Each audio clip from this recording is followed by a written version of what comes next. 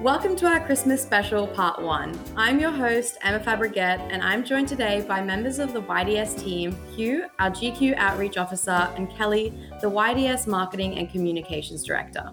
Hey. Hello. I'd like to begin by acknowledging the traditional custodians of the land on which we are recording from here today. Hugh and I from the land of the Eora Nation. And I'm recording from the lands of the Dja Dja Wurrung peoples. So I'll let you guys give a brief intro about yourselves to our listeners so they can know a little bit more about you. Hugh, if you want to go first. Yeah, so as you mentioned, Emma, I'm the Outreach and Research Officer on the Global Questions team. And I reckon that I might have the best position in the whole group because I basically have an excuse to go on really nerdy deep dives into the issues and stories that our fascinating guests talk about. And it actually counts as being productive, so that's pretty cool. But I also just finished my second year of a Bachelor of Security Studies at Macquarie Uni, so that's me. That's so great. And Kelly, what about you? I'm the marketing and comms director at YDS, which I actually think I had the most fun job at YDS. Or maybe the most stressful. I'm not sure. Every time I think, oh, maybe this is fun or maybe this is just stressful. But my job is to make YDS seem sexy to everyone else and for them to want to be involved in the things that we do. So that's basically my job description. I don't think anyone else knows what else I do. So, but in my real life, I study law and arts at Monash University. I just finished my fourth year, so hopefully I'll be done soon. I live in Bendigo, and I also work with our local multicultural services, so working with migrant and refugee groups here. I'm still scarred the fact that you use sexy in reference to YDS. I'm just trying to push my sexy agenda, okay? Okay, thanks, guys. So, basically, for our Christmas special, we wanted to bring on members of the YDS team to give a quick recap on the most memorable pieces on international news that happened this year, and also to allow us to have a quick discussion on the topic. So, let's get into it. Kelly, if you want to go. So, okay, I have to preface this by saying that I realize that this might not be a topic that affects every single person, okay? But the question was, what do I think was memorable?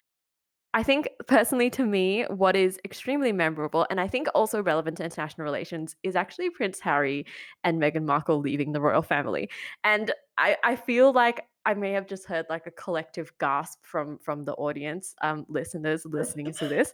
But I want to say that, given everything that's happened this year with COVID, with Black Lives Matter, with just like so many different things happening, how relevant even is the royal family? Do you know what I mean? And I feel like Harry and Meghan leaving really epitomized that. And I have to say, like, I'm a proud Republican here right now. And I also came from a former colonized country because I come from Malaysia too. So I already don't have a great relationship with the royal family as it stands. But I really think just showing how outdated the family is, that they're two most modern and most attractive and most sort of interesting royal family members, which was Harry and Meghan. Let's be real, the others are totally boring duds. Like, the fact that they had to leave and that Meghan experienced so much racism at the hands of the British press that I feel like when she married Harry, she had these great intentions of being like, maybe there's something I could actually positively contribute to the world through the royal family. And then just like, everything just totally went downhill from then on. And the fact that this strong, powerful woman, couldn't do what she wanted to do. And then now with the new season of The Crown, now everyone's being reminded of the story of Princess Diana as well. It's just like what are we even doing here? We're in the 21st century. Why do we even need a royal family that doesn't even contribute that much? Kind of interesting you brought up like how they were outdated. Do you reckon the royal family can innovate, or is it like by its nature redundant or like from the past? I just don't see what role they could play. Like I just think that when we think about the issues that are so important to the world right now, like climate change, refugee policy, like all these different things, like what the hell is the royal family going to contribute? Like they're not going to part with their money. So what else could they do? For sure. And I so agree with that. Like, I agree that directly, I think that it's super outdated and it really exposes how certain sectors of our society are still outdated. But indirectly, though, like you mentioned briefly about kind of all of the racism that she experienced, I think that really served to expose really underlying racism that still exists, because the amount of backlash that she had and assumptions about who she is as a person, what her character is like, basically all based on her skin tone, was honestly shocking. So that's kind of been an indirect positive thing. I say positive because it's because like kind of like the BLM movement, although it's super harsh and it put a stark reality in front of us, it was so necessary. And I think that indirectly they were able to do, like that's kind of what happened in retrospect, but definitely not as a direct means of them being there. Yeah, well, I think the personal cost to her would have been huge. Like, the fact that you've been driven out of, well, Harry was driven out of his own family and his own country.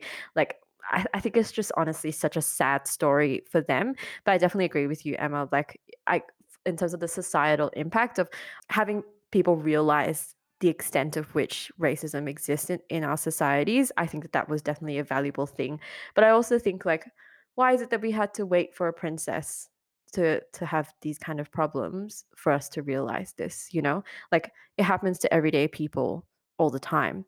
So we shouldn't just wait around for it to happen to someone as high profile as Meghan Markle for us to suddenly start caring about racism. Yeah, that's so true.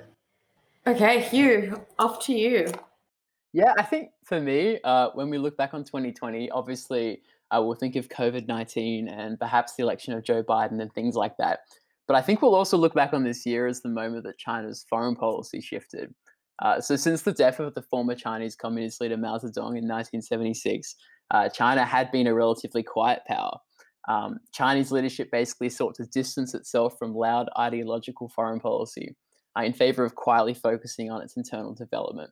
But what's interesting is that under China's new leader, Xi Jinping, the country has returned to a much more aggressive form of foreign policy, in which Beijing seeks to essentially re-establish a pre-colonial model of Chinese dominance in Asia. And now, obviously, after so much time focusing on developing its economy, China is a lot richer and more advanced than it was in 1976. But what's interesting is that, unlike the Mao era, a lot of its aggression has been in the area of diplomacy. So the situation has actually become so extreme that we have a term for it for this new brand of Chinese diplomacy, which we call wolf warrior diplomacy. So you might be wondering, well, what is wolf warrior diplomacy? Well, the term really came into being during the early days of the COVID-19 pandemic, when Chinese diplomats began responding to allegations in the West that China had mismanaged the spread of the virus. But to give some extra background, the term actually comes from a Chinese film called Wolf Warrior 2, which is all about a Chinese soldier named Leng Fang, who takes on a lot of bad guys in Africa. Now, to give you an idea of the type of film we're talking about, its tagline was, "Even though far away, anyone who affronts China will pay." And that's a really good summary of what wolf warrior diplomacy has largely involved. Examples of wolf warrior diplomacy incidents have included an article posted on the website of the Chinese embassy in Paris, which argued that care workers in Western nursing homes had abandoned their jobs during the pandemic, leaving their residents to die. The Chinese ambassador to the UK, meanwhile, has also developed quite a reputation, using his position to criticize British members of parliament and telling Chinese students in the UK to, quote, serve the motherland. The ambassador to Canada even went as far as to suggest that the good health and safety of Canadian citizens in China might be at risk if Canada doesn't toe the line. But the most recent example of wolf warrior diplomacy might also be the worst, and any of our Australian listeners should probably know what I'm talking about. At the start of December, the deputy head spokesperson for the Chinese Ministry of Foreign Affairs used his Twitter profile to circulate a digitally manipulated image of a child having its throat cut by an Australian soldier, referring to recent war crime allegations in Australia. The tweet was met with almost universal condemnation in Australia, and it appears to have brought relations between our two countries to a new low. There's a lot of debate about what caused wolf warrior diplomacy to come about, and whether the style of rhetoric is helping China at home or abroad. But one thing that seems clear is that the strategy is unifying opposition to China around the world and making it harder for countries who might want to deal with China to do so. But I would say to you guys, this is definitely an area to keep your eye on moving forward. So then why is China using these wolf warrior tactics? It's a good question. it's up for debate. There's not really a consensus on like what exactly is causing the behavior. But broadly speaking, there are sort of two main factors at play. There's the internal factors. So Chinese diplomats appear to be getting promotions if they're seen to be defending China. So that might involve giving a favorable interview, saying something controversial in the press, or doing what the spokesperson Zhao Lijian did and posting a controversial thing on social media. So it's a good way for their careers to get a boost. But externally, the Chinese government, as I mentioned earlier, seems a bit anxious about the way it handled COVID-19. And that anxiety seems to be behind a lot of those comments that they've been making publicly. And often they'll lash out at the same Western countries that criticize China for its response to COVID. And it also seems that it's possible that the Chinese leadership in Beijing doesn't fully understand the kind of expectations that exist in Western democracies. So it's possible that it thinks that it's actually pushing back against China's enemies when in fact it's only building a larger coalition of countries and populations that might be opposed to its policies. I think it's really interesting that you bring this up because I've actually drawn a lot of parallels between China and the US this year in terms of diplomacy. Like I would say that the US was pretty aggressive in terms of its diplomacy internationally, and it's never been afraid to say what it thinks of other countries. And like even Trump calling the coronavirus the China virus, I would say that that is just about as aggressive as what the Chinese diplomats are doing. And so I think it's not a new thing to have this sort style of diplomacy. It's just that now it's being targeted against them. I think it's interesting. Yeah, you bring that up. Certainly, you're right. Trump called it the Wuhan virus, the Wuhan plague. It's interesting though, like a lot of the same anxieties which seem to be motivating the Chinese leadership also appear to have motivated President Trump. So uh, he obviously didn't handle COVID very well either, and so it's very convenient for him to pin that on China. So I suppose you're right. There has been some aggression in the West, but I also think if you look at take Australia as a case study, Australian diplomats are pretty famous for until recently trying to tiptoe around issues that might be offensive to foreign partners. We saw that with the Indonesia relationship, for example. Australian diplomats being very careful about what they said. So it's just, I think it's quite jarring in Australia to see after all those years of being polite. To see like a tweet like that go out, I think it's probably a bit shocking to the Australian public. Well, it's certainly not a good time for Chinese Australian relations. Let's just say that. Right, 100%. 100%. Well, you guys both kind of touched on the topic that I want to speak on. And the major event that was most memorable this year to me was the force, passion, and the impact of the Black Lives Matter movement. So, just to give a quick recap, the BLM movement was founded in 2013 after the murder of Trayvon Martin, gaining momentum as a hashtag, calling for a revolution in the obvious continuation of racial discrimination, not limited to the United States, but the entire globe. Its mission is to eradicate white supremacy and build local powers to intervene in violence inflicted on Black communities by the state and vigilance. And the ongoing police brutality throughout 2020 saw the murder of Breonna Taylor, George Floyd, Rayshard Brooks, Daniel Prude, Stephen Clark. The list goes over 190 names. The BLM protests in 2020 were not limited to the US. They happened all around the globe, all the way here in Australia, exposing our very own discrimination against Indigenous Australians, for which our history has stripped them from their lands and stories. And so I want to take this time of the segment to highlight that I, as a white individual, cannot speak for those that are being oppressed, but I can use this platform to once again bring awareness to this ongoing struggle that is not just a passing headline and shouldn't be, but it's a reality that most of us are privileged enough not to experience. And so what this year has taught me was to have a deeper look into my own racial biases, question and confront them rather than push them aside because it's uncomfortable to face the truth, and speak up when your friends say something that isn't right, raise awareness on microaggression, and elevate the voices of who we have so long suppressed. Yeah, it's kind of a very much darker topic and much heavier, but I just wanted to talk about that because if you're going to remember anything about 2020 is that I don't think that the important movements that have gone past should be part of the past. That should be something that you've internalized and you can implement in your daily life.